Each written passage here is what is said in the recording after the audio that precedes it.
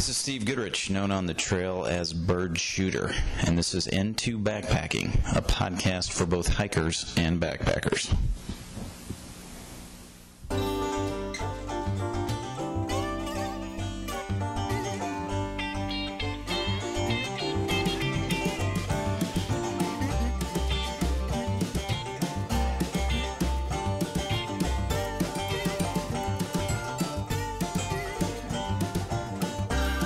Hello hikers, Bird Shooter here.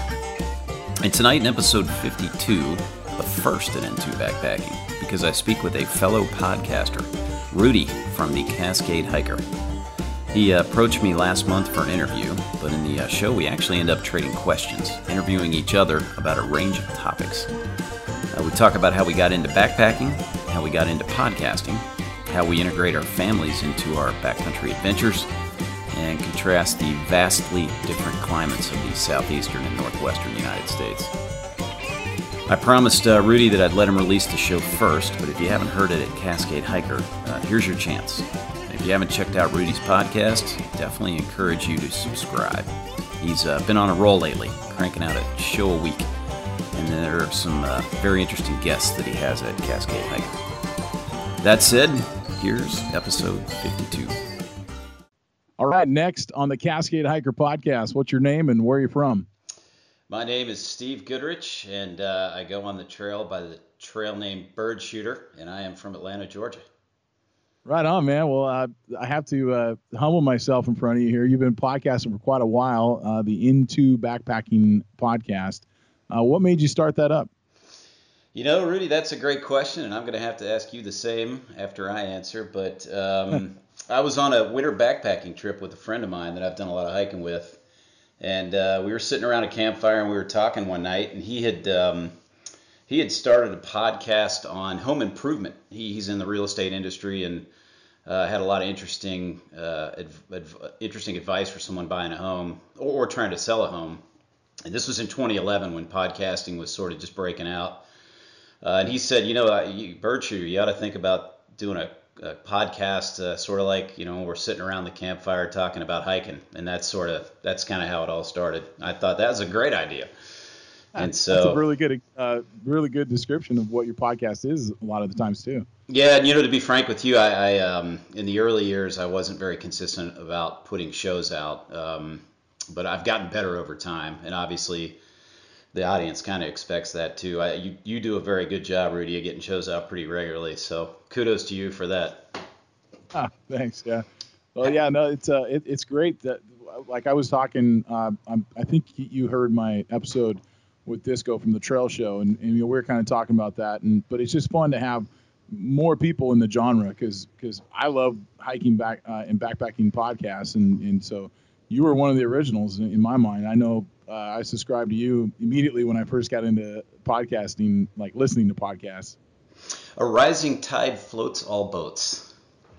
And podcasting is definitely a rising tide. I will say that I have listened to a lot of the other podcasts, and there's a lot of interesting perspectives out there. I definitely learn a lot from listening to some of the other shows. And I notice you have children like I do, when they're watching their movies on a long road trip, that's a great time to pop a podcast in. And it's amazing how fast a 5-hour drive can go by, No kidding. Oh, man. So how about you? How did you, Rudy, I don't know if you ever told your listeners, how did you get into podcasting? Well, I kind of tell, I've never actually told there is a podcast out there that people could probably find still. And I'm part of a Facebook group called Skagit Breaking, and it's Skagit County up here in Washington. And we I started getting involved with them. It's kind of like a news site, but it's just there was originally just 3 or 4 of us, and the guy that started it and his friend, they wanted to start a podcast. It was kind of like a news show or whatever, but it was more called instead of Skagit Breaking, it was a Breaking Skagit, so they called it the BS show. And so it was kind of fun, but they were pretty low budget or whatnot. But it was so fun to get on and just talk. And so I that was what really, I was like, I need to find something. And I was like, the whole time, I'm sure if I would have ever told anybody I wanted to do a podcast, they probably would have slapped me on the top of the head and said, well, why don't you do a hiking podcast? But I just hadn't thought about it until I started listening to some of yours. Into backpacking, the trail show, Trailside Radio, first 40 miles. These shows were out there, and I was just like, man, I could do this and add to what you guys were already doing that I found that I really liked. And so what I didn't see was like a local thing for Washington, kind of the Pacific Northwest, where people were kind of telling their stories. And so that's really what I wanted. And it's expanded since then. Obviously, here I am talking to you. So, you're not from Washington. And so the name Cascade Hiker Podcast is kind of just where it all began. But I've definitely branched out since then. Well, you and I talked about, you obviously hike a lot in the Northwest because you live there. I hike a lot in the Southeast because I live here. And how fun it would be to compare and contrast the climates, the different types of hikes you do, the animals. So I guess we're going to try to do that in the future, right? Absolutely, yeah. I think that would be fun for both our listeners because your climate is so entirely different than ours. And, the United States is such a vast area. We're so lucky to live in it and have an opportunity to explore such a huge piece of country, But Well, of course, I love your area, by the way. I know. I was going to say you got the edge over me because you've been up here, man. I was checking out your site, and of course, I already knew because you talked about it in a lot of your podcasts. But what is it? Only like 2 or 3 states that you haven't hiked in? I officially finished my 50th state this summer. Oh man! And you got to update your site. Yeah, I do need to update it actually. We went to the Dakotas, and if you haven't been there, and I don't know if you have any preconceived notions on what North and South Dakota would be like, but I mean, phenomenal. I mean, absolutely Really? blew me away. Completely exceeded my expectations. So highly recommend both those states if you ever get a chance to explore them. We specifically went to the Badlands of North Dakota in Theodore Roosevelt National Park. And then we popped down to the Badlands of South Dakota and also the Black Hills of South Dakota, which were outstanding. Really, really, really fun hiking if you get a chance. Phenomenal. Yeah. Well, I'm kind of wondering about all the other states. I mean, I've actually never talked to anybody that has been able to brag about that. I mean, that's a pretty cool thing. Yeah, and I'm actually just getting ready to release another podcast here this week. I'd read an article about a guy who was trying to get in shape for the year, and he wanted to do 52 hikes over 52 weeks. So he was going to do a hike every week. But I had set out to try to hit all 50 states before I hit 50, and that was sort of my goal, which is obviously it takes some time to do that. But I will say that there wasn't a single state that ever disappointed me. Mississippi, Louisiana, they all have something to offer, Well, now a lot of these states you kind of clipped off because I was also reading because you've hiked most of the Appalachian Trail, or did you hike the whole trail? I did 94. I set out to through hike the whole trail. I did 2,000 miles in 1994, so I hiked almost all of it. I went back in 96 and finished a couple sections I missed for various reasons. So technically, I'm a section hiker of the AT. And then, interestingly, and as you talk to more and more people, of course, when you do these trails, there's a tendency for some people to blue blaze on occasions. There's a lot of different opinions about that, but at the time, the blue blazing didn't really bother me, and I didn't blue blaze a lot, but I did some, and over time it did bother me, and so I ended up going back and hitting the sections where I had blue blazed for one reason or another.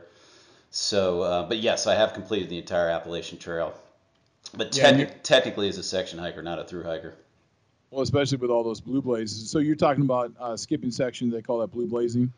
Well, that would be yellow blazing, where you actually skip a section. Blue blazing would be more where you maybe take a route that's not the designated route for one reason or another. Oh, right. Yeah.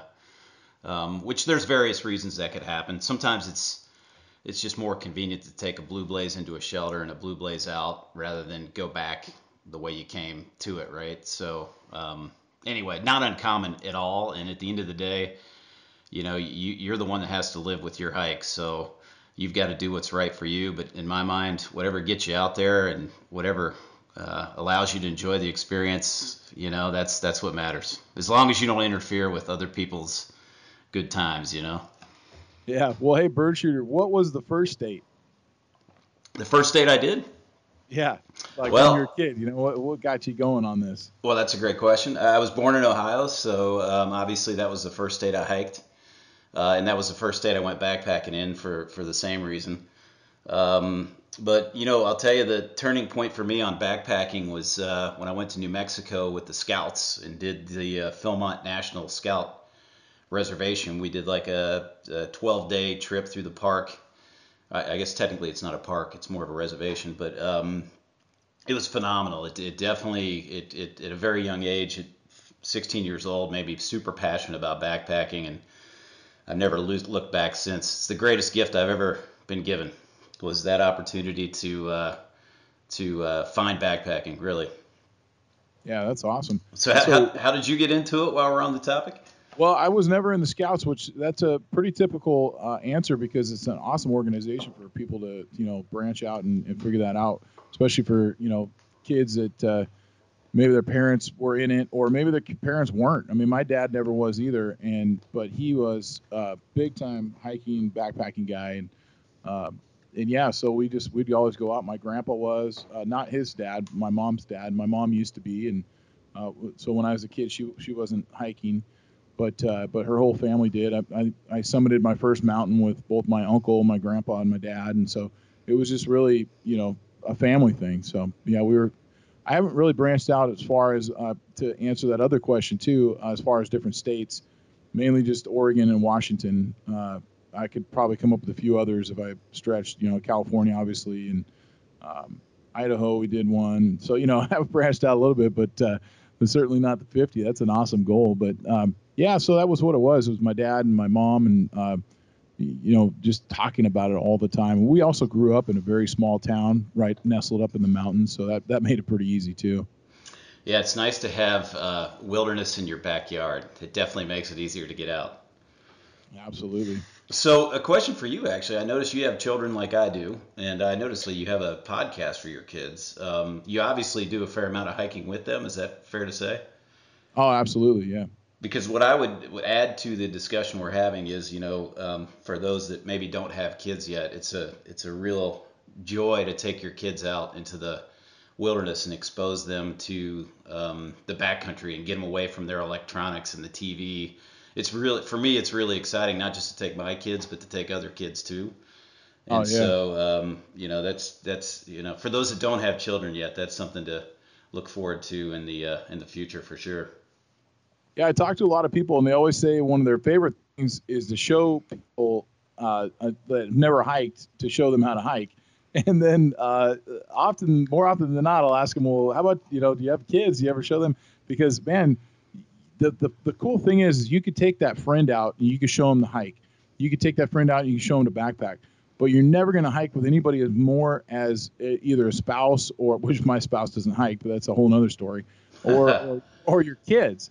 And so not only do I get to show my kids how cool hiking is, but I also get to see the first time they see a meadow. I get to see the first time they see different types of lakes and streams and waterfalls and mountains. And so it's a first almost every time we go out. Yeah, agreed. So, hey, maybe we should talk about that for a second because my wife is not a big backpacker. She does love to hike and she's very, very fit. She runs long distances frequently. It does these long distance runs all the time. But her passion for backpacking is not like mine. So I'm just curious because you kind of brought it up. How do you manage around that when you obviously want to go out in the wilderness and maybe your wife has other plans for you? Well, we have that the phone calendar where we share the calendar, and so I can go in. I mean, that phone calendar, man, it goes out to like I don't even know how far out, but I'll go in and as soon as the weather starts changing, winter starts coming, and so I'll get in there and I'll start adding for the next summer. I'll be like, okay, this would be a good time to go, and I'll just block out 3 or 4 or 5 days, and I don't get a whole lot of time off work, so I'll just say, I get that much time, and then and I'll just put Rudy hike, and she knows. That's your time. Yep. Gotcha. So then it would be the same for you, right? Because if she's not going backpacking with you, then you also have to block that time off too. Yeah, and to her credit, I mean, she has done a fair amount of backpacking. I think, she prefers maybe now to do more day hikes. But our trade is that she gets her, marathon, half marathon runs, which obviously require a lot of training. And I get my multi-day backpacking trips, and everyone's happy. So it's a good match. And fortunately, she does like to hike, and she can hike circles around me. So we actually do a lot of hikes together, and we do a lot of hikes with the kids. I just, her waking up in the middle of the wilderness sometimes with the bathroom not nearby is not her favorite thing. She'll do it. She has done it, but she just prefers the day hikes, to be frank. And she is certainly tough enough to do it. She's tougher than me in many ways. So it's I think it's just everyone's got their preferences, Absolutely. Yeah, my wife, she didn't grow up. She grew up more of a city girl, even though she wasn't in a very big city. And her parents never took her camping. They definitely never went hiking. They just were not an outdoor family at all. And yeah, so that's where I came in. And then it's like, okay, well, let's go do this. And she's like, she just doesn't understand it. And so it's tough. But she does go out more frequently now. That the kids are getting older and they're asking her to go, and so we'll find some hikes that mom can do, and that she won't get too mad at me for doing or whatever. So, but that's kind of where we're at. Well, on the kids topic too, it's amazing. The kids, I mean, as long as you don't work them too hard, I rarely see a kid not have a great time on the trail. It's almost like a dog. Have you ever seen a dog have a bad time on a hike? No. I mean, the kids just go nuts. But Yeah. do you have a favorite place to hike out there that I need to know about in the Pacific Northwest? Well, yeah, I mean, I have my favorite spots. I've been trying to piece so I haven't been branching out a whole lot more, but I've been piecing together the Pacific Crest Trail in Washington. So I've just got the southern part of the state. It's like another 100 miles left to go. And so I'm really excited because the Goat Rocks are down there. And so that's something I'm actually taking my kids on, my 5-year-old and my 9-year-old this summer. So I'm really excited about that. But I'm really fond of the Glacier Peak area. Anything in and around Glacier Peak, because it's one of our volcanoes, but it's hidden. You really can't see it from anywhere where society is. You have to really get deep, even though I think it's our fourth tallest peak, and it's one of the volcanoes. But you have to get, you have to climb 3,000 feet to at least even see it. So it's kind of cool. I mean, questions are rolling out of my brain right now about asking you about climate but I'm just wondering if we're getting ahead of ourselves, if you want to try to do this in another show. Oh, yeah. No, it doesn't matter. It's funny because I've had a couple people try to ask me questions, but mainly people don't. So the questions are great because my listeners, they don't get a lot from me. So well, I mean, maybe we should just do it now. So I guess the first question I had for you is you guys obviously have a very different winter where you are than we have here. So are you able to get out during the winter most of the time? Yeah, we live on the seaside. I shouldn't say seaside, but in the Puget Sound. So we're at sea level basically. So I live in Arlington, Washington, and right in town by I-5, and so we're basically maybe at 100-foot sea level, and so we don't really ever get snow.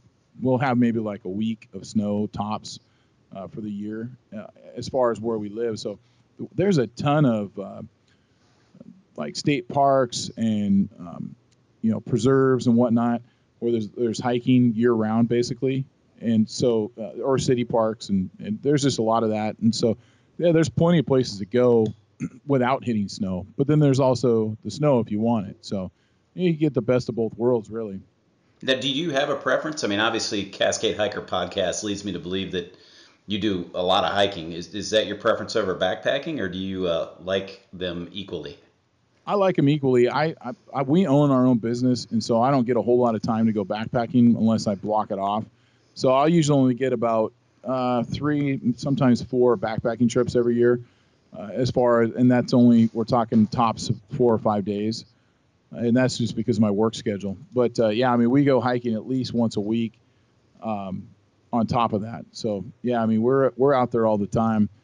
But I just recently picked up my first pair of snowshoes. I borrowed in the past, and my kids, we went on a hike where there was a little bit of snow, and it's one of the more popular trails around here for kind of newer hikers. It's called the Ice Caves, and you hike in, and there's some ice caves there, and you get to check them out and stuff. And it's a really easy hike. But yeah, we were walking on top of the snow, and they're like, we want to do this more often. And so I said, well, let's get some snowshoes. So we just picked them up. And so we're going to start venturing out, but it hasn't been one of my favorite times of year.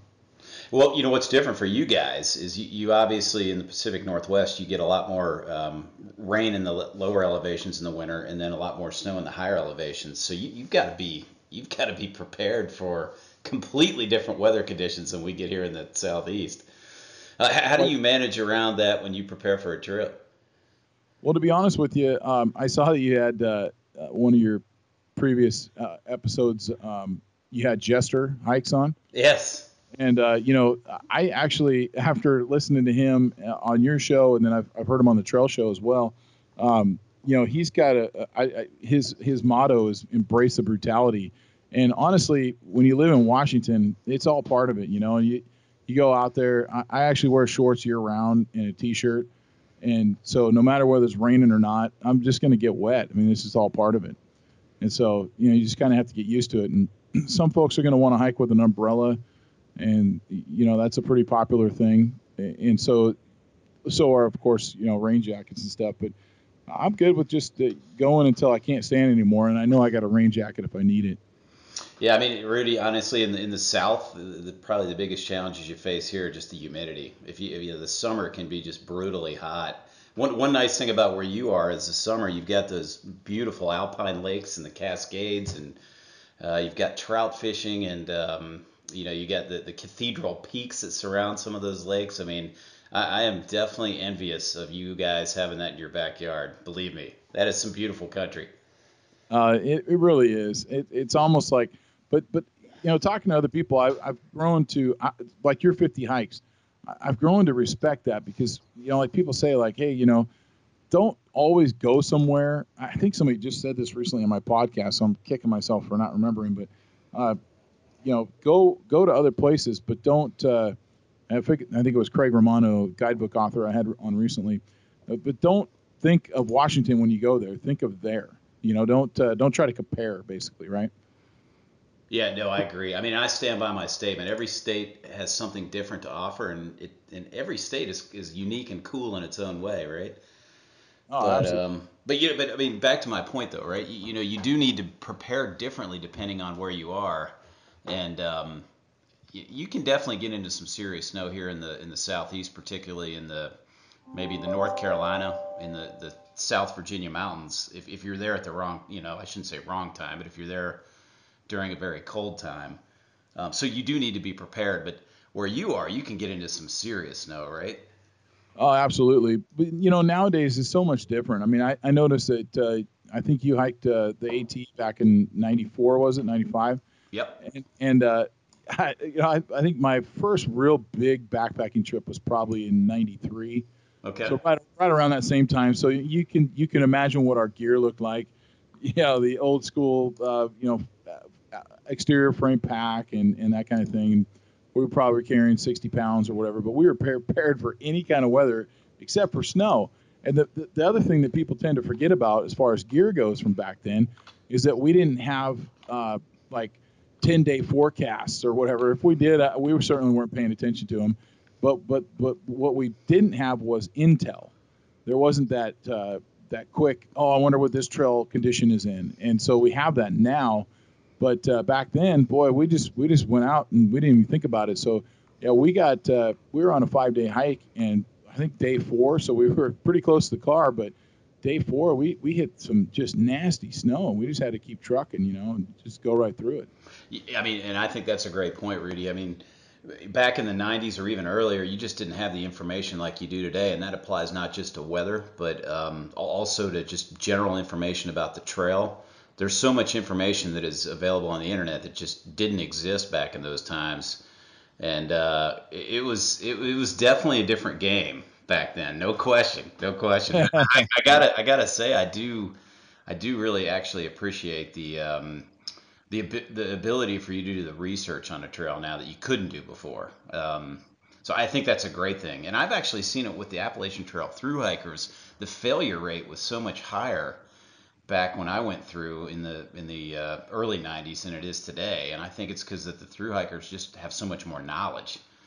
They're better prepared. They know what they're getting into.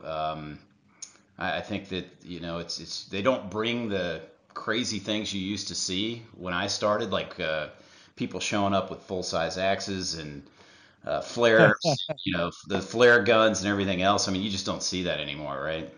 No, no, not at all. But yes, Yeah. it's definitely for the better.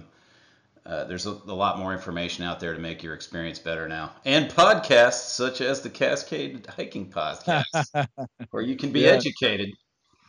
Well, yeah, and of course the Into Backpacking podcast. But yeah, you just kind of remind me of another one of my trips where we were over prepared. And see, I guess that's kind of my point. Is most people, especially back the way hiking was before, you almost it's better because you don't have to carry as much weight because you're not as over prepared. And I remember we hiked with ice axe. I was a friend of mine.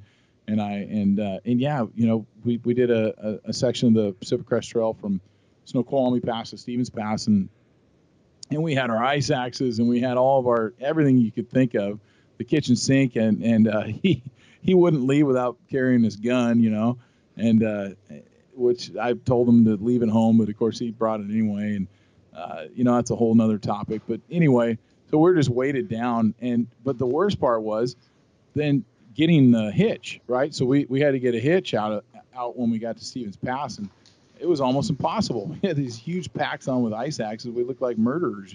Well, you bring up a point about gear though too. See, crampons and ice axes. I mean, you probably would not really need those in the southeast unless we had a really bad snowstorm and you were up probably 5,000 to 6,000 feet. So that's just sort of the kind of gear that we don't really get. We don't have to use that much around here. I mean, it is a different game where you are, no question. Oh, Um, absolutely. hey, let's talk about animals for a minute, though. I mean, parts of Washington are grizzly bear country, right? Yeah, the very northeast part of Washington can have grizzlies, but I rarely get over to that side. Okay. Yeah, but people say that they've seen them or whatever, but I don't know. There's speculation on that as far as the Cascades having bears or not, or black grizzlies or not. But I mean, you guys don't have anything like that down there, do you? But you're close to No. Smokies. Yeah, we really don't. We do have, we have a very healthy population of black bear. The weather in the south has been, fairly warm the last 20, 30 years. So there's been a lot of food for the bears to eat. They've multiplied pretty easily. So there is a very healthy population of black bears, and you definitely need to be cautious, on how you store your food and things. They're having a lot of trouble on the Georgia and in parts of the North Carolina section of the Appalachian Trail with black bears that are, just essentially, easy access to food and starting to lose their fear. But other than that, yeah, there's not too much to worry about. I mean, you guys have some snakes, right? I'm sure you have rattlesnakes and copperheads and that sort of thing. I mean, that's not the kind of critter that scares me too much, but you do need to be sort of cautious there. Well, it's I not mean, something I've never seen anything like that on the hike myself. Our state's split, by the Cascades, and so I do most of my hiking on the west side, and so late summer, mid to late summer on the east side is when you have to worry about that. But we hardly ever get down over that way. you guys actually have some, like elk. They just reintroduced to the Smokies, which is really, really cool. I think that if you ever get a chance, you're going through the Smokies now. Sometimes you hit the Cataloochee or the Lufty area, and there'll be 40 or 50 elk wandering through the valley, which is really exciting for someone that lives in the South because you don't see them all the time. But When were they reintroduced? it's been in the last 10 years, I guess. Maybe that's probably about right. But yeah, I mean, out west, you guys probably take that for granted because you get it all the time. But that's, Yeah, yeah. that's not something we've historically had here. They did try to reintroduce the red wolf in the Smokies, but it unfortunately didn't take. So I think they trapped the remaining red wolves, which I think were down to under 10 in population, and pulled them out. But so we don't have wolves like you guys probably have roaming out there. But you guys definitely have a lot more interesting animals cruising the highland than we do. Because you also have mountain goats, right? And bighorn sheep, and if I were some of the Cascade areas, I would expect would have that. We definitely have mountain goats in my neck of the woods, and the wolves and the bighorn sheep, I believe, are also in that northeastern part of the state. But basically, the northeastern part of the state has a lot of animals coming down from Canada, and then they also have, they're not too far away, I think like 150 miles it stretches over from Idaho to Glacier National Park. So, some of the animals are coming from there as well. But so they're getting a lot more diverse animals up in that very northeastern tip that's close to Idaho and Canada. So. Yeah, that's what I love about where you guys are. And the Rockies would have, I guess that as well. But the other thing I love about the West is how you can hike into those alpine lakes, man. That is really cool. Because in the South, we're kind of limited to maybe hiking into a really cool river. Like the Chattooga is phenomenal. Anybody that ever comes to the Georgia area, or even the western side of South Carolina, the Chattooga River is really, really a cool place to explore. There's a Chattooga River Trail that runs, it's probably, I don't know, I'm just guessing here, but maybe about 70 miles. But you guys definitely, I love spending time in the Pacific Northwest. I guess that's the takeaways, David, here. Yeah, well, the Chattooga River sounds cool too, and I know that you had an episode strictly about that, didn't you?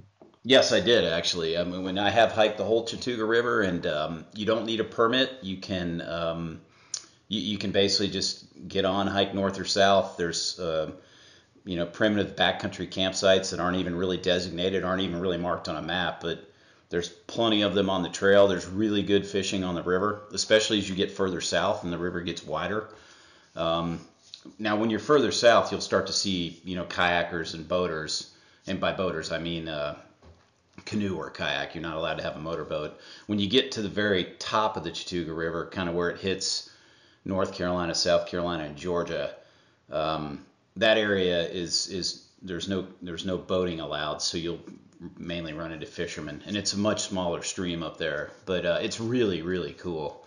But there's a lot of cool rivers in the South. But that's the difference, I think, where we are with where you are, is you've got these amazing cathedral peaks with a little lake in the middle, right? And we've got these, fairly interesting, cool streams and rivers that you can run by and camp and fish and swim. And, there's rope swings and, just a very different backpacking experience. Although I will say the Smokies do take it up a notch. They're very, very cool. Although I would recommend going in the winter over the summer because there's a lot less people. Yeah. Oh, okay. Yeah, that makes a lot of sense. Yeah. I've heard that about it too, that it gets pretty packed. Yes, especially on the Appalachian Trail, which runs the ridge, and it's very, very pretty. But especially through hiker season, you've got a lot of people going through there. So, but I love the Smokies. If anybody's listening to this and are looking for a cool place to go in the South, that's certainly one of them. Yeah, when to kind of jump back a little bit, so you're talking about all the rivers, and we have that too. We have quite a few cool rivers, but I would love to go check out those rivers, because one thing about the lakes is that you can't have 70 miles worth of lake. So you're saying you had the 70-mile trail up the Chattooga, and that's right, Chattooga. Chattooga, yeah. It's got to be an Indian name. So I don't expect you to pronounce it perfectly.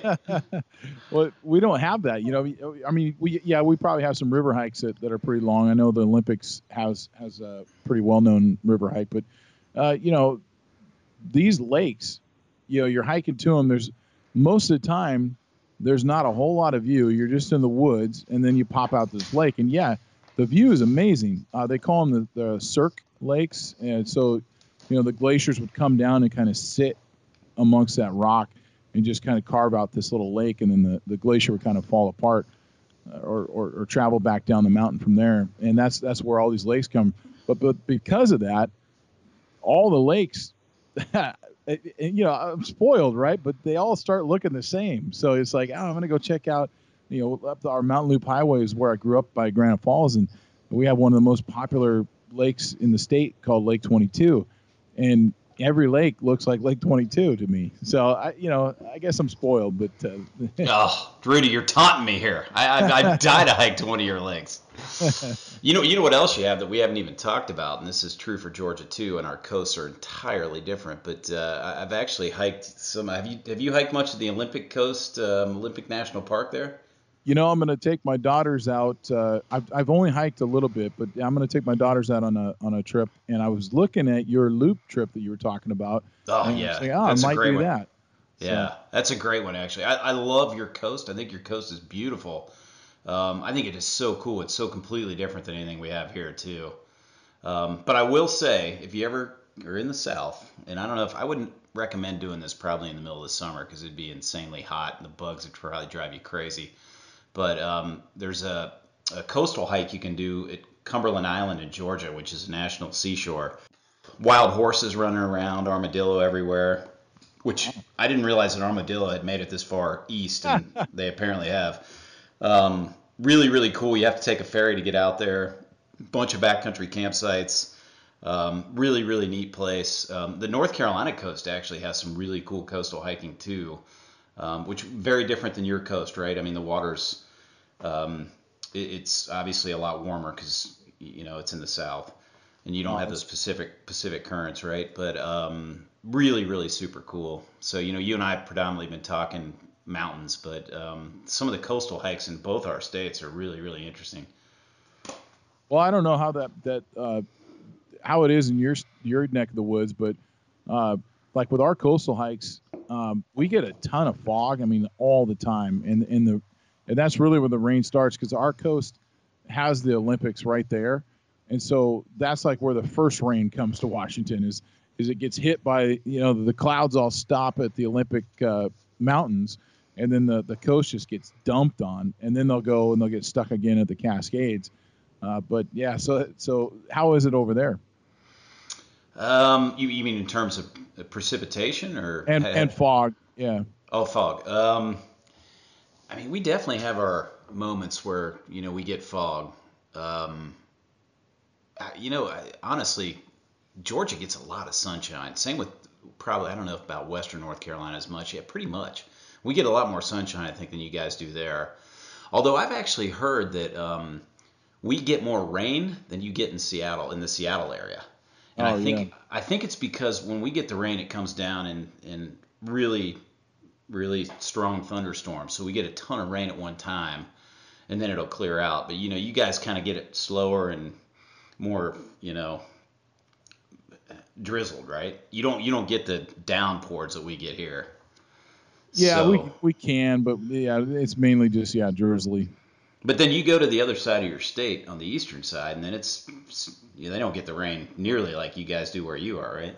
Yeah, not at all. That's why hiking it could be fun when you're like the Pacific Crest Trail really runs the crest of the Cascades, and so when you're hiking that, you can actually tell the east from the west just by sitting on these bridges, and it's pretty cool. Yeah, anything off to the east is going to be just always nice weather. I mean, a lot of times when you're jumping, you're a little worried about the weather. You can always go to the east and find a good trail. Yeah, and you and I are predominantly talking about the northwestern United States versus the southeast, which the climates are so different. But honestly, I mean, there's so much phenomenal um, phenomenal terrain to hike in the United States. Is ridiculous. And then you add Canada to it. I mean, Canada's got some insane hiking. So we are so blessed to live where we live and to be able to just jump in a car and an RV and just take off and, with really no need for a visa or a passport, just explore. I mean, you could explore for years, right? Oh yeah. It's Well, awesome. where have you been? Because I noticed I didn't check any of them out, but on your website where it says hikes by state, it also says international. I didn't look that up. How many international hikes have you done? I haven't done a ton. I mean, because honestly, one of the dilemmas I think if you're an American is that you don't get the vacation that some of the European countries get. Oh, right. I mean, they're lucky or fortunate that they get 4 weeks of vacation, and a lot of Americans we're probably getting 2, maybe 3 at the most. But I have made it to Norway. I've made it to Greece. I made it to the UK and done some hiking in those places. Not nearly as much as I want. I mean, you and I could talk for a long time about all the international places I'd like to go. Well, what's on Because your list? What uh, like where? I'd love to do the Kung Sledding. I don't know if you heard that podcast, but I think we recorded it about a year ago. That looks so interesting to me. It's up in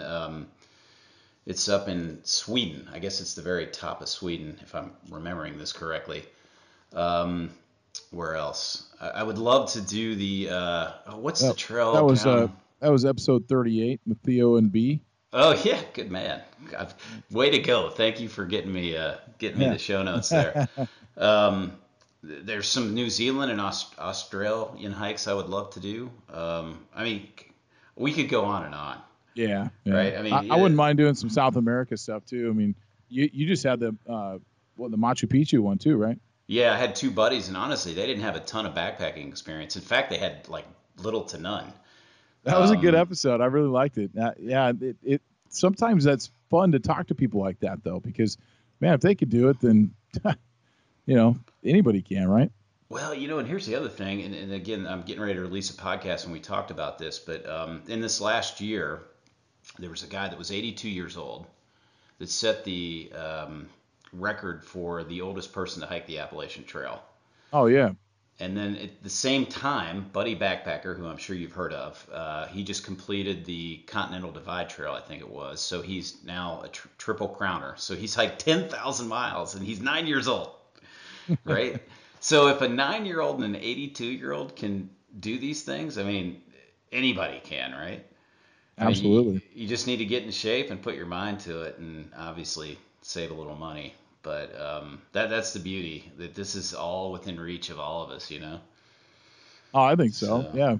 Well, another thing I really liked about your website was your good, bad, and your ugly. oh yeah, I feel like though that each one of those.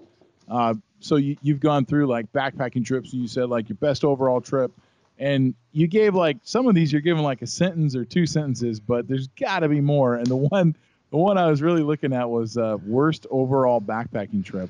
uh, And do you remember where that was without looking? By the way, yes, I do. I can immediately tell you. So first, let me say that I probably need to do a little bit of an update on that page. And honestly, N2 backpacking kind of started as sort of a way for me to just keep track of my hikes. And what happened was we were on a trip, and one of my buddies, the Camel, who you probably have heard on the show a few times, Yeah. we were trying to flash back to one of the trips we just did, and we were having a hard time, remembering the date and some of the details on it, and it was kind of bothering me.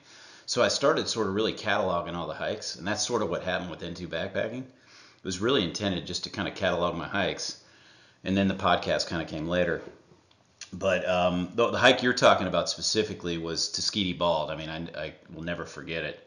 And you and I were talking about the difference in climates.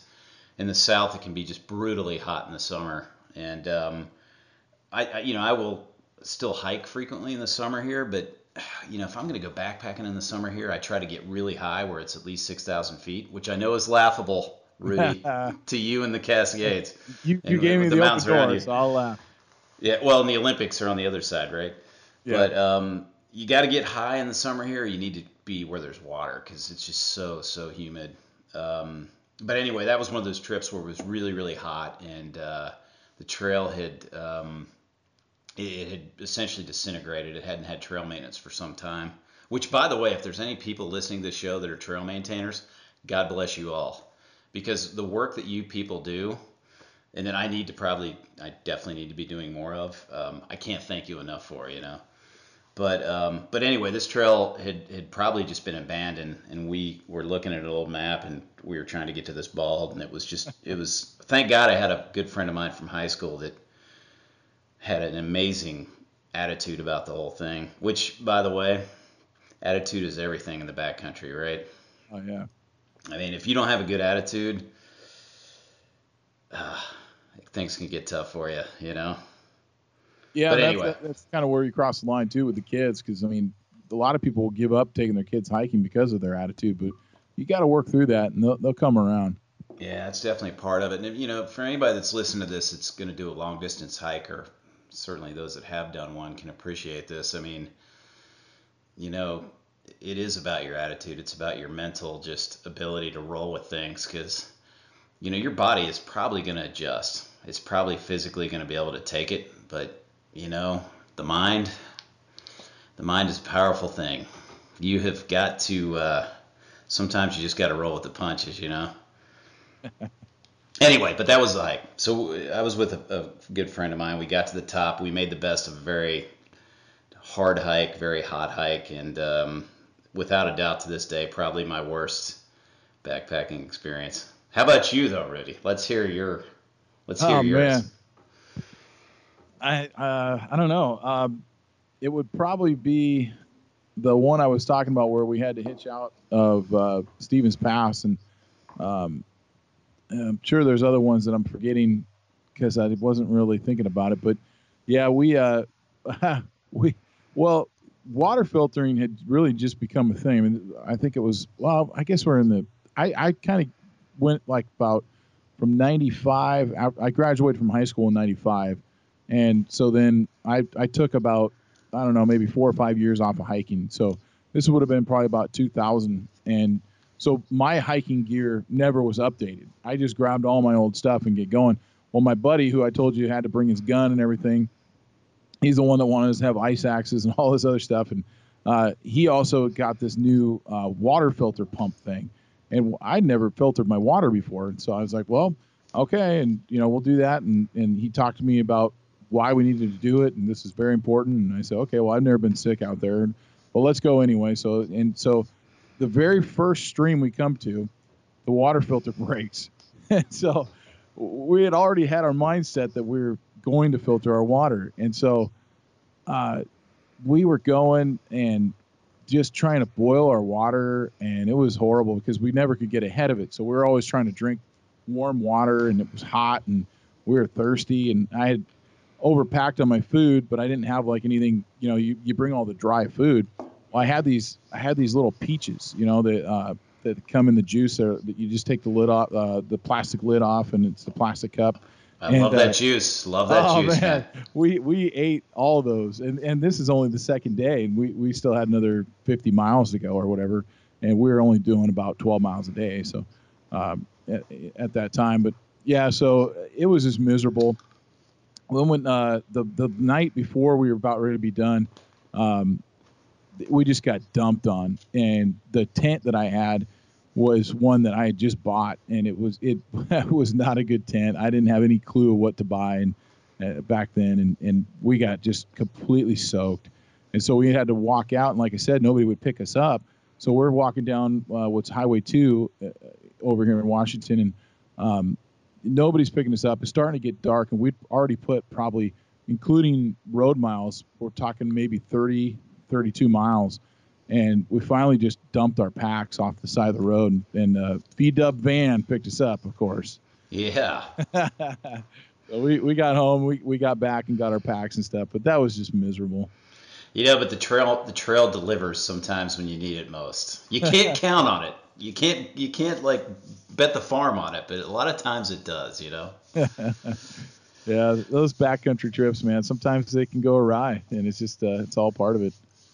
So Rudy, I propose, and I don't mean to hijack your podcast here. I propose that we wrap with 3 final questions, and I've got 3 good questions for you, and then you can turn them around back on me. Absolutely. Does that work?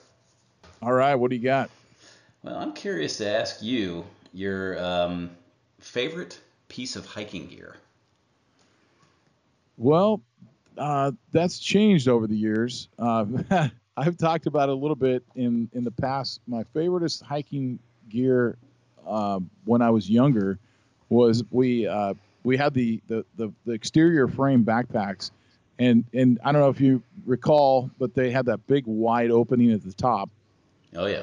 And And so my dad was a baker, and he would bring home these square white buckets, kind of almost like a laundry detergent bucket, if you can imagine. Okay. And but these would have food in them, so they were sealed tight. And we would bring one of those buckets hiking, and that would be our food container. But the best part was it was back before they made hiking chairs, and so it would be our chair at the campsite. So anyway, it's kind of funny. We actually used it to carry water up to a place where there was no water source one time too. Multi-use. Yeah, the bucket. But no, I don't carry the bucket anymore. But gosh, I don't really carry a lot. I've really tried to downsize my pack, but the one item I know I think I've mentioned on the show before, people say not to take cotton, and so I have a Ziploc bag that I keep. I don't bring any. I don't know how you pack, but I don't bring any kind of change of clothes. I just whatever I'm wearing, how many days I'm out there. That's just what I wear. But I do have a pair of cotton underwear that I bring for my sleeping bag, and so I'll bring some wipes. I'll wipe every private part down, whatever it may be, and then I've got my white cotton underwears. I like my wipes. I got to be honest with you. I don't pack a lot of to be brutally honest with you. I didn't actually ever buy shorts or long pants that had underwear for a long time. I used to always get the ones that had the mesh sort of swimsuit lining. Oh, okay, yeah. But they kind of quit making them.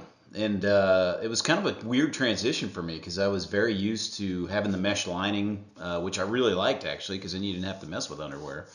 But it's kind of hard to find these days, Yeah, so during the day, I don't wear those. That's just for nighttime. But yeah. Oh, for sleeping. I got you. Yeah. So I guess that would be my one favorite item. What's yours? And just to finish that topic quickly, Oh, yeah. When I thru hiked, I actually carried a cotton T-shirt to sleep in for the same reason you just said. Okay. Yeah. For the comfort. I never hiked in it, but good point. Honestly, and we've talked about this on some of my podcasts, but one of my, to this day, the gear that really changed my experience out there was the Thermarest. God bless the people at Thermarest. And there's a lot of variations of the Thermarest now. There's a lot of different companies making them. But the inflatable sleeping pad, and especially the way that they've gotten so lightweight, oh my God, that is one of the greatest inventions to happen since the 80s, right? Yeah. I would also say, though, about the Thermarest, when they came up with the chair kit idea where you could actually that was brilliant. I mean, that just took a Thermarest that was already at the top of my gear list and made it better. But now you've got the kind of fold-out chairs that are super lightweight, and I mean, the Thermarest in the sleeping pad is still super high on my list, but now they've come out with the fold-out chairs and everything. It was a little bit of a game changer. The Thermarest doesn't hold the status that it once did, I guess, maybe is what I'm saying. So I hiked with a guy one time from a hiking group, and actually, I guess we didn't hike together. It was at a meetup, and he brought his new invention, and he had the hike like a lightweight hiking staff, so it was like the trekking poles, but it was just a big staff, and then he had one of those chairs affixed to it, and so he was like, he didn't have to put the chair in his pack, so I forget, maybe zip tied onto his pole or whatever, but it was kind of creative. It looked awkward to me, but he loved it. Yeah, I mean, everybody's got their opinion on that, and whatever works for you and makes you comfortable is good with me. Oh, that's the only way you can go. Absolutely. So, you ready for question number 2? Yes, bring it on. Your most memorable backpacking or hiking experience? Well, I'd have to say this last summer comes to mind. I'm going to give you 2 because I don't want to cheat and just give you my most recent one. But the summer before, I took I guess she was 7 at the time, out for her first backpacking trip, and this last summer, my second daughter was turning. She was 4, and so I brought both daughters out on their first, or one of their first backpacking trips, and and that was just so cool for me as a dad to, get both of them out on the trail for the first time together, and just we went on some goofy trail. It wasn't even a real backpacking trip, though the 4-year-old didn't know it. We were only about a mile away from the car, but we had hiked around this lake, and we put in about a 6-mile day of hiking, and then we camped at this spot, and we were just right by the car. But man, what a cool experience. Yeah. The other experience would have been was right there by Glacier Peak, and that was with my dad, who no longer hikes, and we base camped, and I don't do that anymore. And I might pick it back up. As I'm telling you, it was one of my favorite trips. I should. But yeah, we base camped at White Pass up by Glacier Peak, and we just completely explored one area, and it was so memorable. All the little twists and turns of all the trails we took, and there was a forest fire popped up right by us, and there was a trail that went almost right over to it. And we walked over to the forest fire, and we just watched these trees exploding, just from the ground up. And they just, I don't know if you've ever seen a forest fire up close, but it's almost like the trees just explode, and it was so cool to watch. It was, Mother Nature. So what are you going to do, right? But so we walked back, and then we got passed by all these firefighters that were running the trail. And it was just a cool experience, but that wasn't why. But it was just more or less just finding that one area and just completely exploring the whole thing. So Yeah, we actually, I mean, we don't normally get the forest fires that you guys get out west and maybe even in the Rockies, but this, I guess, was last year. God, we had an insane fire season for some reason. Actually, the Smokies, where I was talking about before, they're still recovering from that. But my most memorable, I will give you, is when I was in Denali and we had a bear, and I'm not kidding you, it probably followed us for 5 hours. whoa, Through, like we were in a valley following the Toklat River, trying to get back to the main road where the bus, they have a system of buses that drop backpackers off and pick you up. And we had a grizzly bear follow us for 5 hours. And it was, at first, honestly, it wasn't that scary because it was pretty far away. It was, we could see it way in the distance. It didn't seem to be threatening. It just seemed to be kind of moving along. But as time went on, it kept getting closer and closer, and then we got nervous. There was no point where it ever was really threatening us, but it was very uncomfortable, as you can imagine. So, and then we finally got to the road, probably about 8 o'clock at night. One of the last buses was coming through. Of course, it's light there, pretty late in the summer months because they are so far north. But the bear followed us all the way up onto the road. The people in the bus were so fascinated. They were all taking pictures. Nobody was letting us in the bus, so we're literally standing outside the bus with this bear because everybody's taking pictures. Nobody's opening the door. oh no, And it never threatened us. It never really made me fear for my life, but it was very uncomfortable, as you can imagine. So without a doubt, that is my most memorable moment. And we were starving. We'd been out there for 5 days. We'd gone through all our food. We didn't have much food left. And so we could not wait to get to town and have a feast, Oh, that's But cool. yeah, that was Jeez, what definitely an memorable. experience. Yeah, that's crazy. All right, so number 3, Rudy, are you ready? Yep. The funniest thing that ever happened to you in the backcountry. All right, so my dad and I were hiking from the east to the west. So we kind of talked about how the Cascades are split, and from the east side to the west side, it splits the state. And so we started on the east side, and we came up Spider Meadows, up over Spider Gap, which I think is 6,900 feet. So come down into these Lyman Lakes, they're called, and the glacier-fed lake. There's a glacier right on top of this lake. It's so cool. And so we're craning our necks looking at the lake, and my dad falls.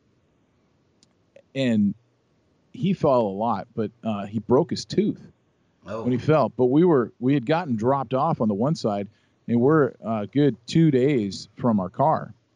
And so immediate fear. His pain was just immense, and we're just thinking, oh no, like what are we going to do? Well, the whole dang tooth came out, like root and everything.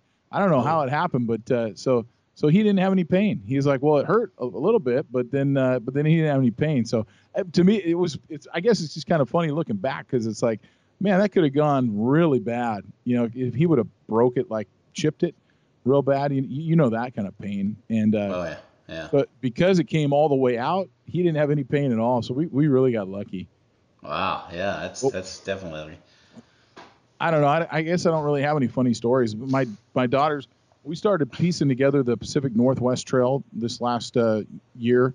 I started really getting into the Pacific Northwest Trail, and it's funny because when I was looking at your hikes in this area, you've kind of hit both sides of it and kind of right in the middle and everything. It starts at Glacier National Park and it goes out to Cape of Lava out on the Olympic National on our coast. And so it's a 1,200-mile trail. And so I thought, well, I'm going to start, piecing it together. Well, in our neck of the woods, there's a lot of road walking.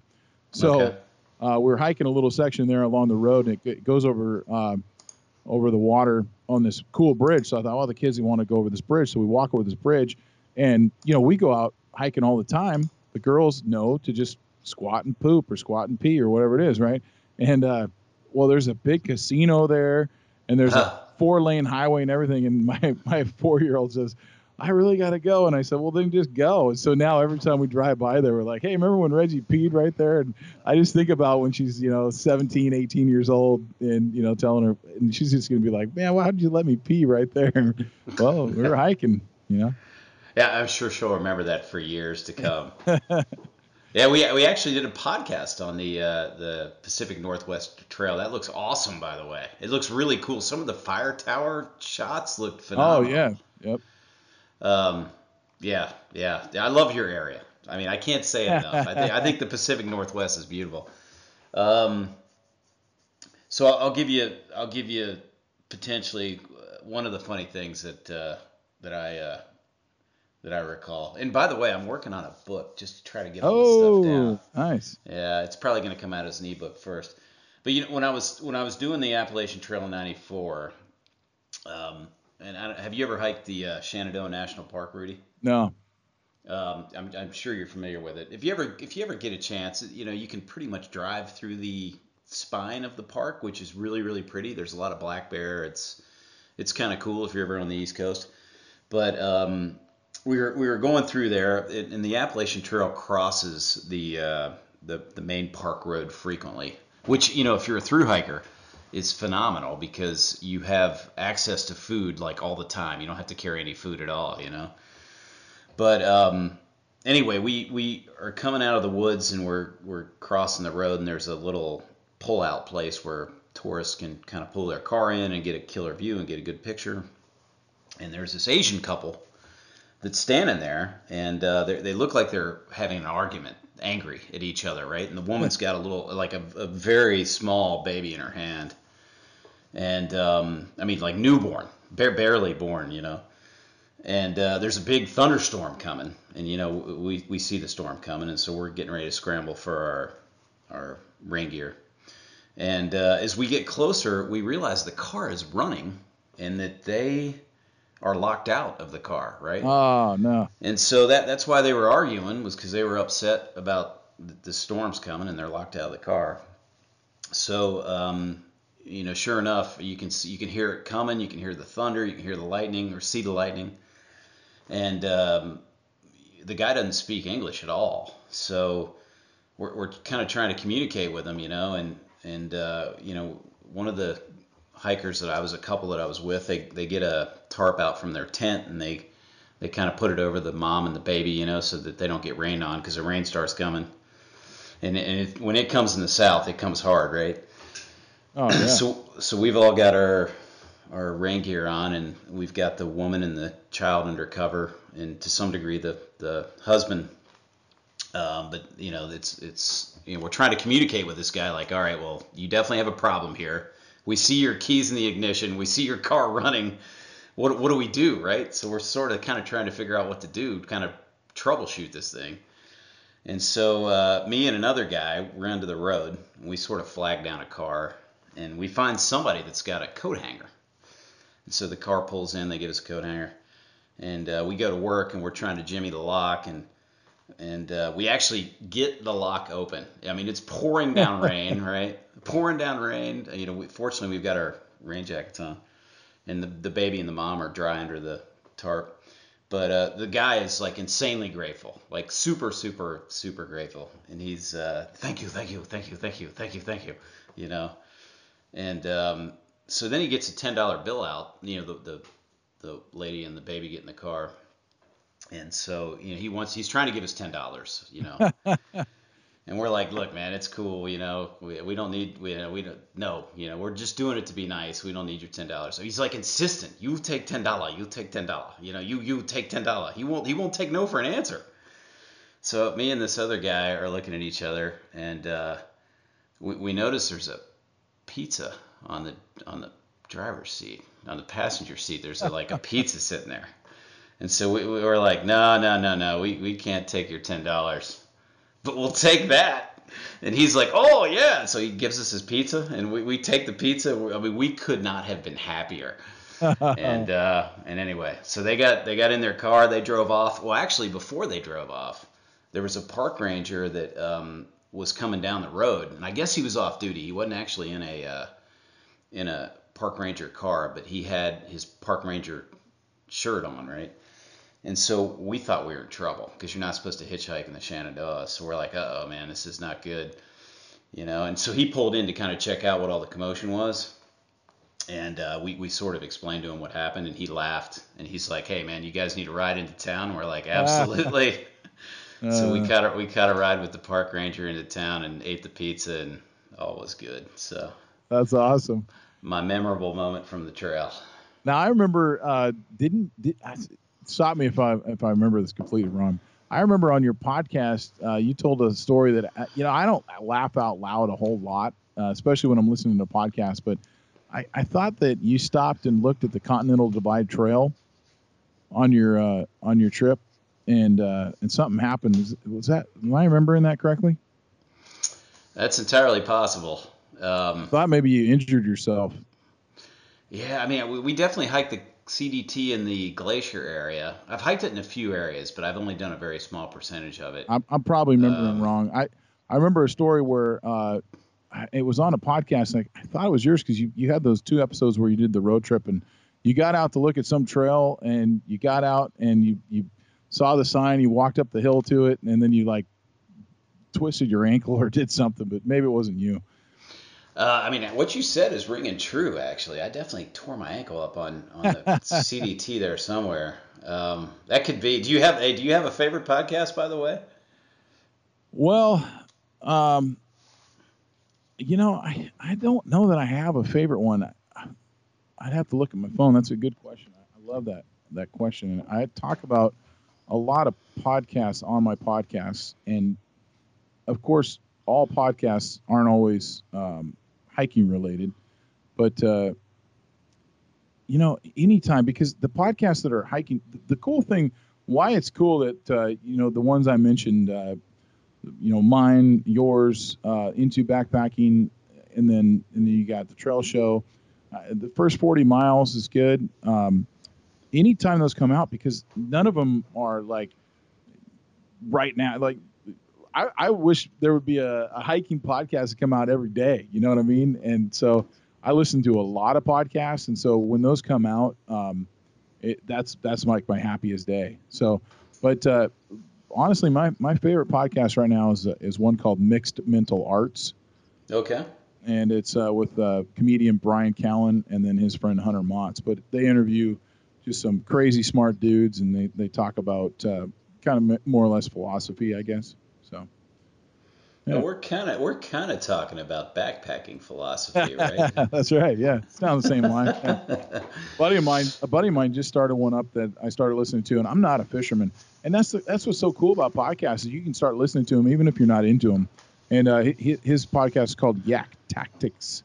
Tactics, and yeah, so they're talking about fishing from their kayaks and stuff, and it's actually a really good podcast. So. Hey, that's a great point you bring up too, Rudy. Is I've gotten into kayaking a lot more lately, really? It's a lot more friendly on my back. I still get in the backcountry, but I don't have to carry all my stuff. Yeah. So there's a tip for your listeners. Yeah, no kidding. What about you? What are your favorite podcasts? I listen to a lot of the trail podcasts. I mean, all you got to do is hit related, and you can see the ones that people are listening to that follow us, right? Yep. But I don't commute, and I notice, and I don't know if you notice this in your stats, but it seems like a lot of people are picking the podcasts up Tuesday through Thursday. So I think we get a lot of commuters, people that are driving to work. Yep.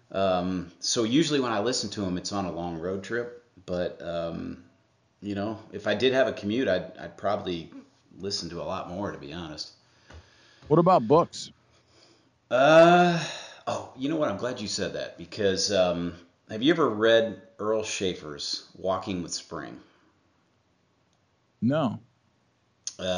You know Earl Schaefer was the first guy that thru hiked the Appalachian Trail? Yeah, that's why I had to think about it because I knew the name, but I didn't know he had a book.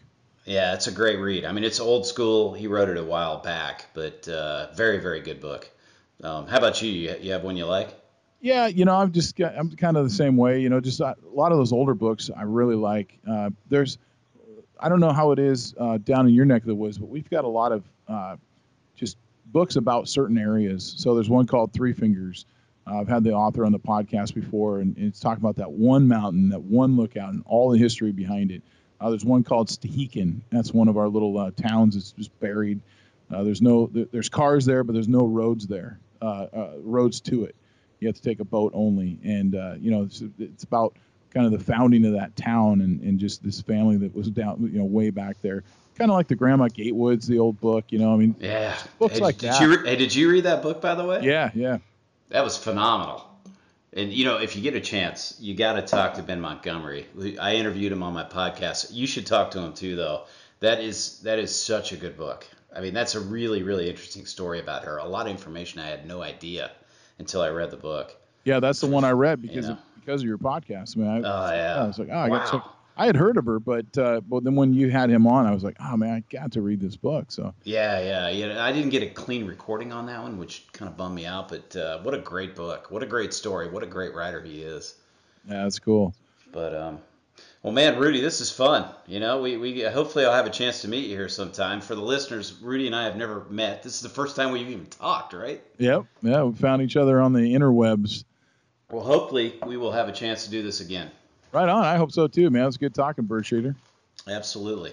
And you know what? Since you made the call and you reached out to me, you get first dibs on the release. Sounds good. All right, Rudy. Hey, great talking to you, bud. Thanks a lot. It's been fun. Absolutely.